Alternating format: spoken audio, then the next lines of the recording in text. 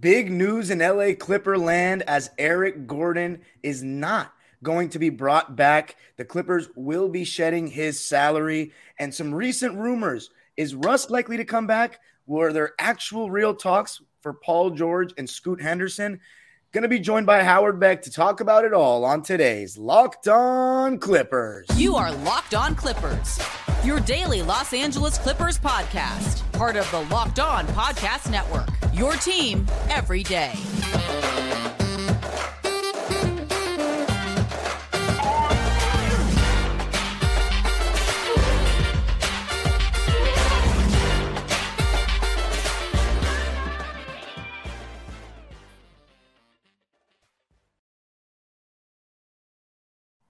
Yes, sir. You are locking in with the Clips. Thank you for making Locked On Clippers the first listen of your day, your team every day. This episode is brought to you by Game Time. Game Time is the best place to get the best deals on last-minute tickets. My name is Darian Vaziri, born and raised in Los Angeles, been a Clipper fan for almost 19 years now, and very happily joined by NBA media member and frequent Locked On contributor, now on this podcast for the third time this summer, Howard Beck. Howard, thanks so much for making the time.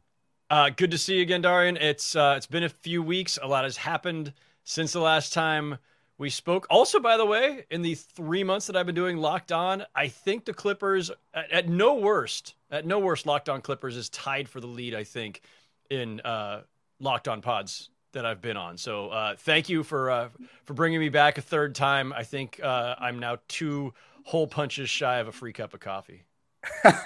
Well, that's actually funny you say that, because every time I say, okay, let's see if we can get Howard on Locked On Clippers, it's after Nick sends like the third or fourth email, say, please request Howard to be on your show.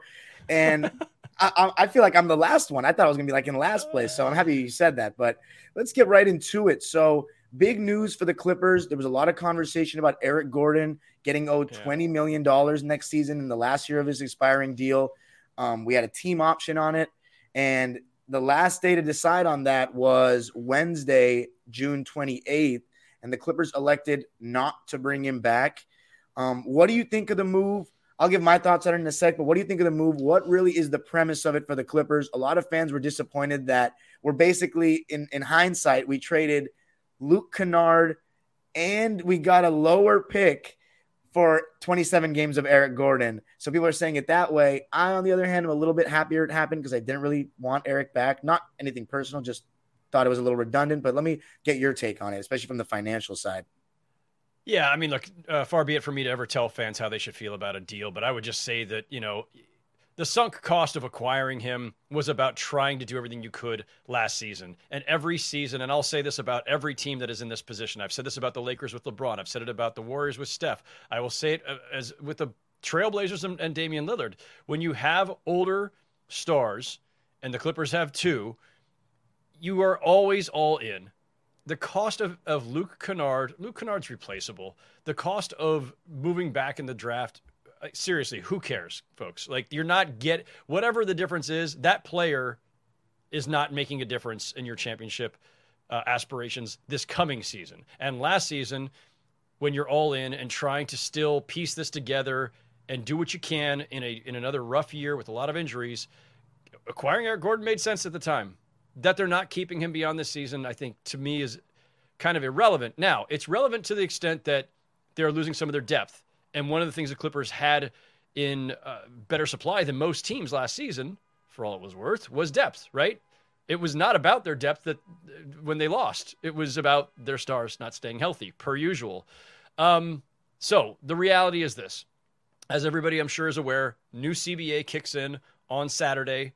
That new CBA is incredibly restrictive and was aimed specifically at 2 teams that were flagrantly dismissing every guardrail that the previous CBA had. And that was the Clippers and the Warriors, spending hundreds of millions in luxury taxes, making everybody else in the league very antsy about the disparity. And so the new CBA tries to tamp that down by taking away all kinds of other stuff. Steve Ballmer, Joe Lacob, you want to spend hundreds of millions out of your own pocket? Fine. But if you want to keep doing that, you're also going to start losing cap exceptions. You're going to lose the ability to do sign-in trades. You're going to lose all kinds of other tools for improving your roster. So everybody is now trying to get their books in order. That's what's partially behind the Warriors swapping Jordan Poole for Chris Paul. That is certainly a lot of what just happened with Atlanta, flat out salary dumping John Collins, a still very good young player who's on a reasonable contract and who they could have gotten a lot more for in the past.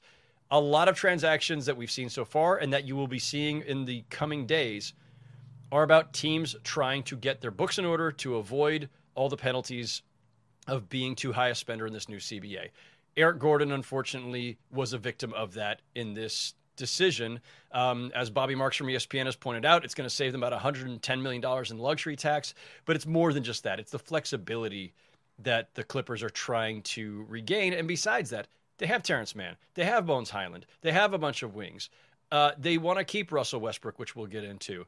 So, at a certain point, it doesn't make sense to be paying $21 million for a 34-year-old Eric Gordon, especially on a team where you've got so much tied up in two players. Like, the real problem was not Eric Gordon's $21 million, although that's high for who he is now. The real problem is that you have $91 million tied up in two players for next season. Like, that puts an incredible strain on your salary cap. Yeah, I agree with what you said about having those surplus of guards and wing players. I'm okay with losing Eric Gordon because I kind of wanted to give guys like Terrence Mann more minutes, guys like Bones Highland more of a consistent role off the bench for us. Norman Powell, there's been rumors today, Mark Stein saying that the Clippers are looking to shop him, which disappoints me a little bit because I really like Norman Powell and I thought he was really good in his role off the bench. And then hopefully, my fingers crossed, I know, and I agree with your point on none of the players the Clippers would draft would probably be a relevant piece of the rotation this season. But someone who I really want to get more of a chance this season is Brandon Boston. He's in his third season. He's about 6'6", long arms, and I think he can make more of a two-way impact than people think from what we've seen so far in his few minutes with the Clippers in the last couple of years. He has some good instincts off the ball defensively, so I kind of want to see us have a little bit of the future in mind as well, and Eric Gordon doesn't really allow us to do that. You mentioned that we save $110 million in luxury tax? That was the Bobby Marks figure, I believe, yeah. How big of a difference does that make for the remainder of the Clippers offseason? Well, I mean, it relieves some of the pressure. The fact that they are still shopping some of their veterans clearly means that two things. One, still have cost concerns and are trying to rein it in a little bit further. I haven't looked at what the numbers would be beyond or in light of the Eric Gordon decision. But I think they probably still have a little more work to do to try to get things in order. But also, you're always kind of looking to rebalance or, see if you can maybe, fill a different need. So this is a really important season. Paul George and Kawhi Leonard, as you know, are in the last year of their deals. I don't know that the Clippers will really go to try to extend either of them. I don't think they will. We can talk about that as well. But this is probably the last go round for this group.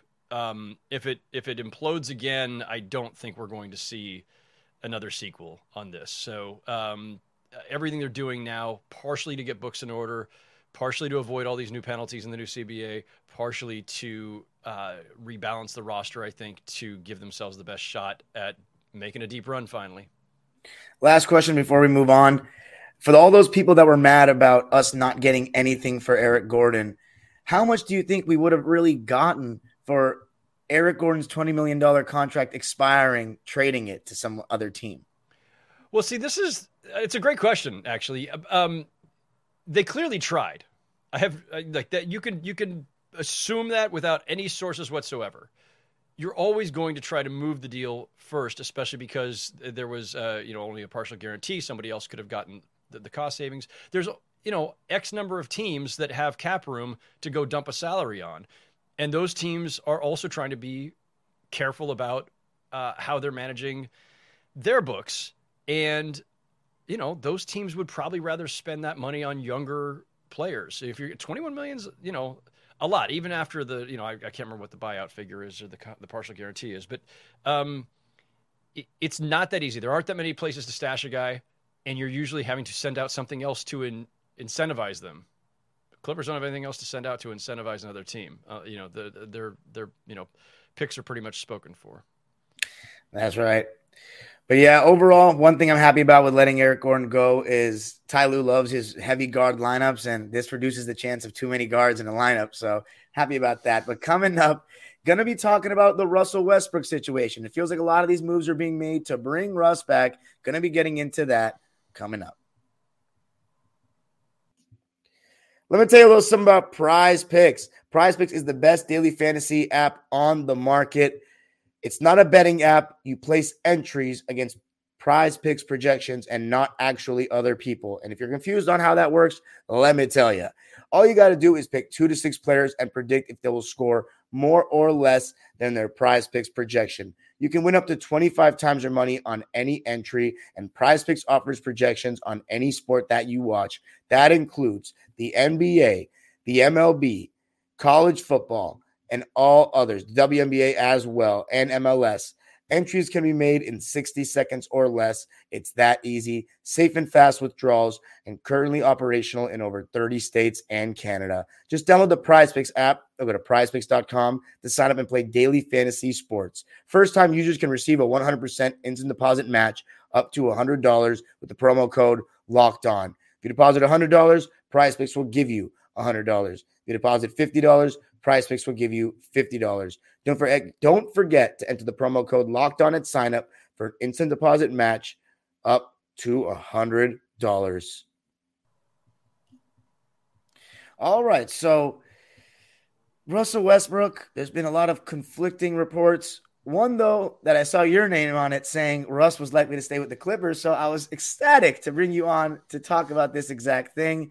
I heard some people referring to Lawrence Frank potentially liking what he saw from Russ, but wants to go a different direction with his point guard. I don't know how true those are, but let me hear it from your side. What have you heard, and what are the chances you think Russ is coming back?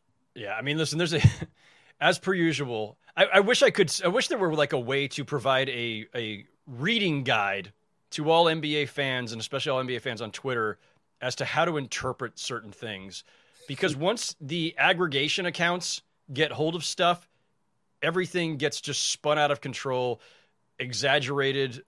I had a story for GQ Sports earlier in the week where I simply was noting some things that I'd heard from a bunch of people. I'd kind of canvassed the league over a few days to kind of do a setup piece that was bridging the draft to free agency and where things are headed this offseason. And so you're sharing what you hear, and it's like the general consensus from the people I talked to was, yeah, seems likely the Clippers and Westbrook are going to stay together. That's all it was. If I thought it was like something definitive, if I thought it was something that was headline worthy, I could have made a headline of it myself. I could have tweeted it myself and say, sources are telling. It wasn't that big of a deal. Like it's also by the way, just common sense. It doesn't become a big thing until, and I'm not going to name any of the dumb aggregation accounts, but until one of these dumb aggregation accounts decides to clip one sentence, attach my name to it, not link to the story that it came from, by the way. Thanks, guys. And then blow it up. And the next thing you know, my mentions are filled with a bunch of people screaming at each other over whatever it was that they liked, disliked, or otherwise about the report. Let's go through this real quick on Russell Westbrook. Let's do it. So forget whether the Clippers... Forget about all the other stuff, like intel type stuff. Let's just use common sense for a minute, because there's certain cases where these things are almost self-evident. This is my process of elimination exercise, and it applies to Russell Westbrook at this stage of his career, this late stage of his career. Look at the teams that have no need for Russell Westbrook. He just doesn't fit, or they can't pay him beyond the minimum anyway, right? Because the Clippers, if they're going to lose him, it's going to be because someone else can pay him more, right?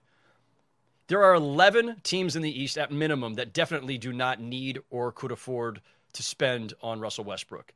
That's Milwaukee, Boston, Cleveland, the Knicks, the Nets, the Hawks, the Raptors, the Pacers, Wizards, Hornets, and Pistons. Some of those teams I'm naming because they are blowing it up in rebuilding mode, and it doesn't make sense for them to go there. Some of those teams I'm naming because they're already set at point guard. Some of those teams I'm naming because of all kinds of combinations, including they don't have the means to pay him more than like the minimum or the mid-level, or they have their own tax concerns. So there's 11 teams in the East right off the top I would eliminate. I will eliminate 13 of the Western Conference teams right off the top. That's Denver, Memphis, Sacramento, Phoenix, Golden State, the Lakers, obviously, Minnesota, Oklahoma, New Orleans, Dallas, Utah, Portland, and San Antonio. If you want to ask about any of those, I have reasons for all of them. But that's 13 more. So that's 24 teams I've already eliminated. That leaves 5. And Philly I have only left out of the initial conversation because if James Harden left, and I don't think he's going to, maybe out of desperation, the Sixers would, but I don't think so. So now you got 4 teams left outside of the Clippers that could possibly chase Russ. Miami, Chicago, Phoenix, and Orlando. Orlando's got a lot of cap room. But is Russell Westbrook going to the Magic, a rebuilding young team, to go play with Banchero and Wagner, I should say? Are the Magic in the market for a Russell Westbrook given the youth of their cast? They could use a point guard to pull it all together. I think Fred VanVleet would be fabulous there. But like Westbrook does not make sense there. So knock Orlando off. We're now down to 3 teams. Is Russell Westbrook going to Phoenix on a minimum contract with 3 other ball-dominant players, one of whom, Kevin Durant, fled Westbrook years ago? I don't think so. So you can take the Suns out. So that leaves the Bulls. Are the Bulls in the market for a Russell Westbrook? I mean, they could use a point guard. They've had some issues at the position, and Lonzo Ball's out again.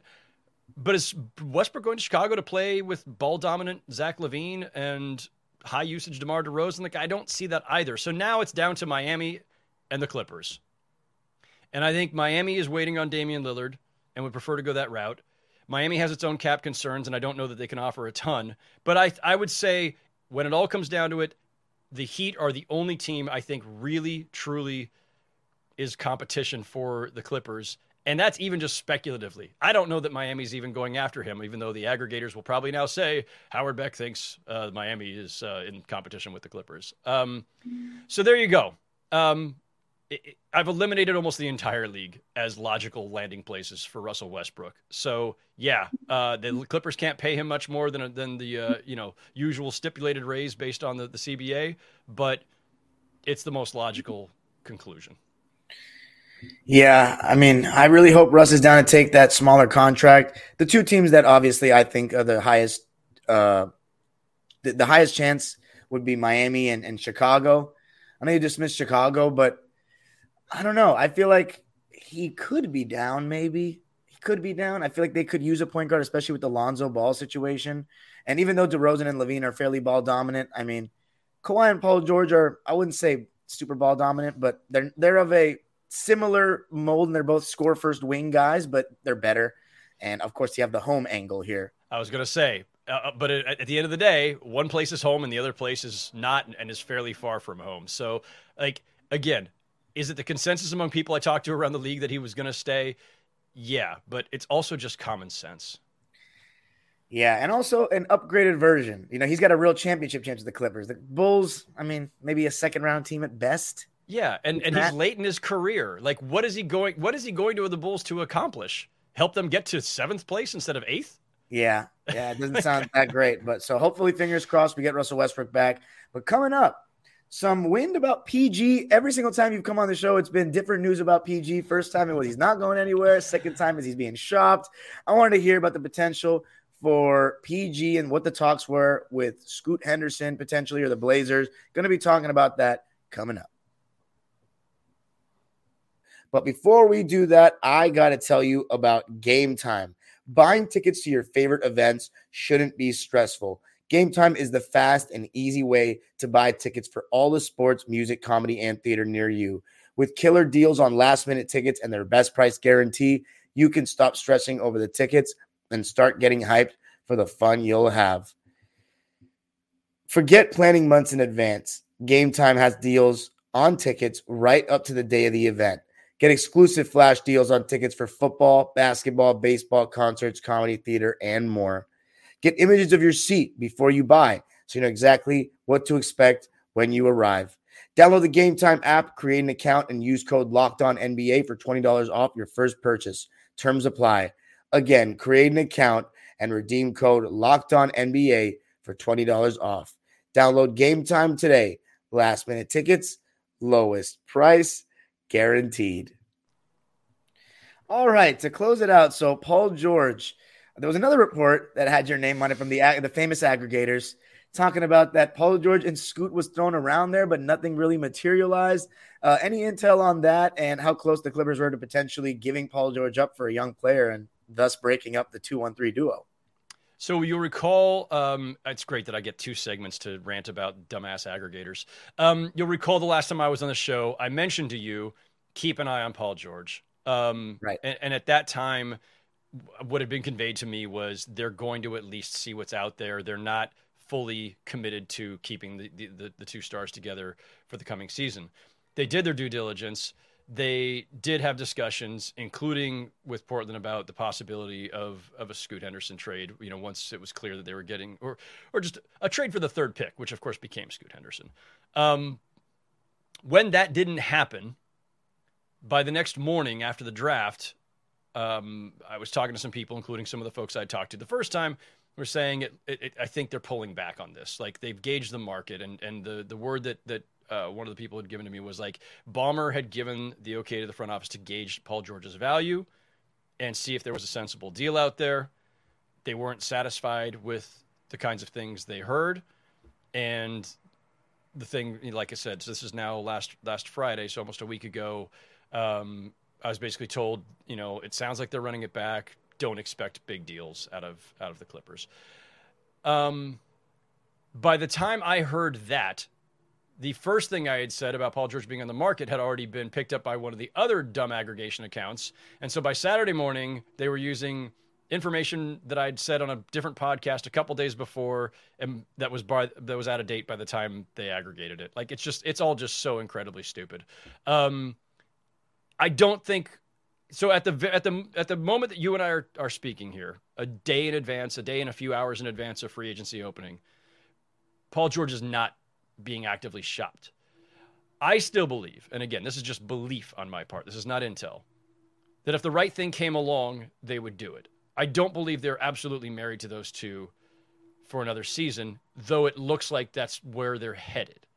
The likelihood is that they will just try this one more time and hope that they stay healthy, get healthy, remain healthy. Like, that's the hope. But I don't think there's, like, you can't assume anything permanent about a team that has, again, 2 guys making a combined $91 million who have not been able to stay healthy, and where every season has been some bad rerun of the prior. So, look, if this team's healthy, and that's been the biggest if of the last 4 years, they're a top 3, top 4 team in the West. I believe that. If they're healthy, and if they haven't had to sacrifice too much of this depth to the salary cap gods, then could they be making a deep playoff run next spring? Absolutely. I've always believed that. I've always believed in the idea of this Clipper team, if not the actual reality of it. As far as the PG and Scoot thing, do you think that the Clippers weren't satisfied with what they were hearing, or were the Blazers not really willing to part with Scoot Henderson? Because this whole Damian Lillard thing is getting very weird. I mean, Are they going to run it with Damian Lillard and a young player? Are they going to look to shop him for depth? I mean, this is a player that was really hyped up coming out of the G League in this draft. I'm a big believer in Scoot Henderson. I spent time with him a couple years ago for a big feature that I did for Sports Illustrated on Scoot. I spent time with him and his family, and this is when he had just finished his junior year of high school, but was skipping his senior year to go straight to the G League, to the Ignite. And he's a really impressive player and a really impressive person. Great family. I'm a big believer, but he is 19. He's 19, and 19-year-olds don't, in this league, generally influence winning at the highest level.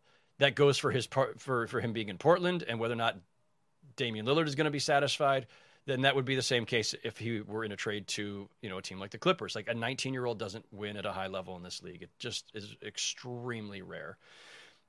LeBron James didn't even make the playoffs his first season in the league. Of course, he came in at 18. But I don't know how far those talks went. I mean, again, this is the 25th paragraph or something of a broader story that I did where I said that there was discussions.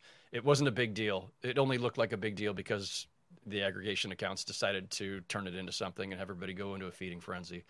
A lot of conversations happen all the time, and if we reported all of them, there would just be an endless flow of aggregator headlines.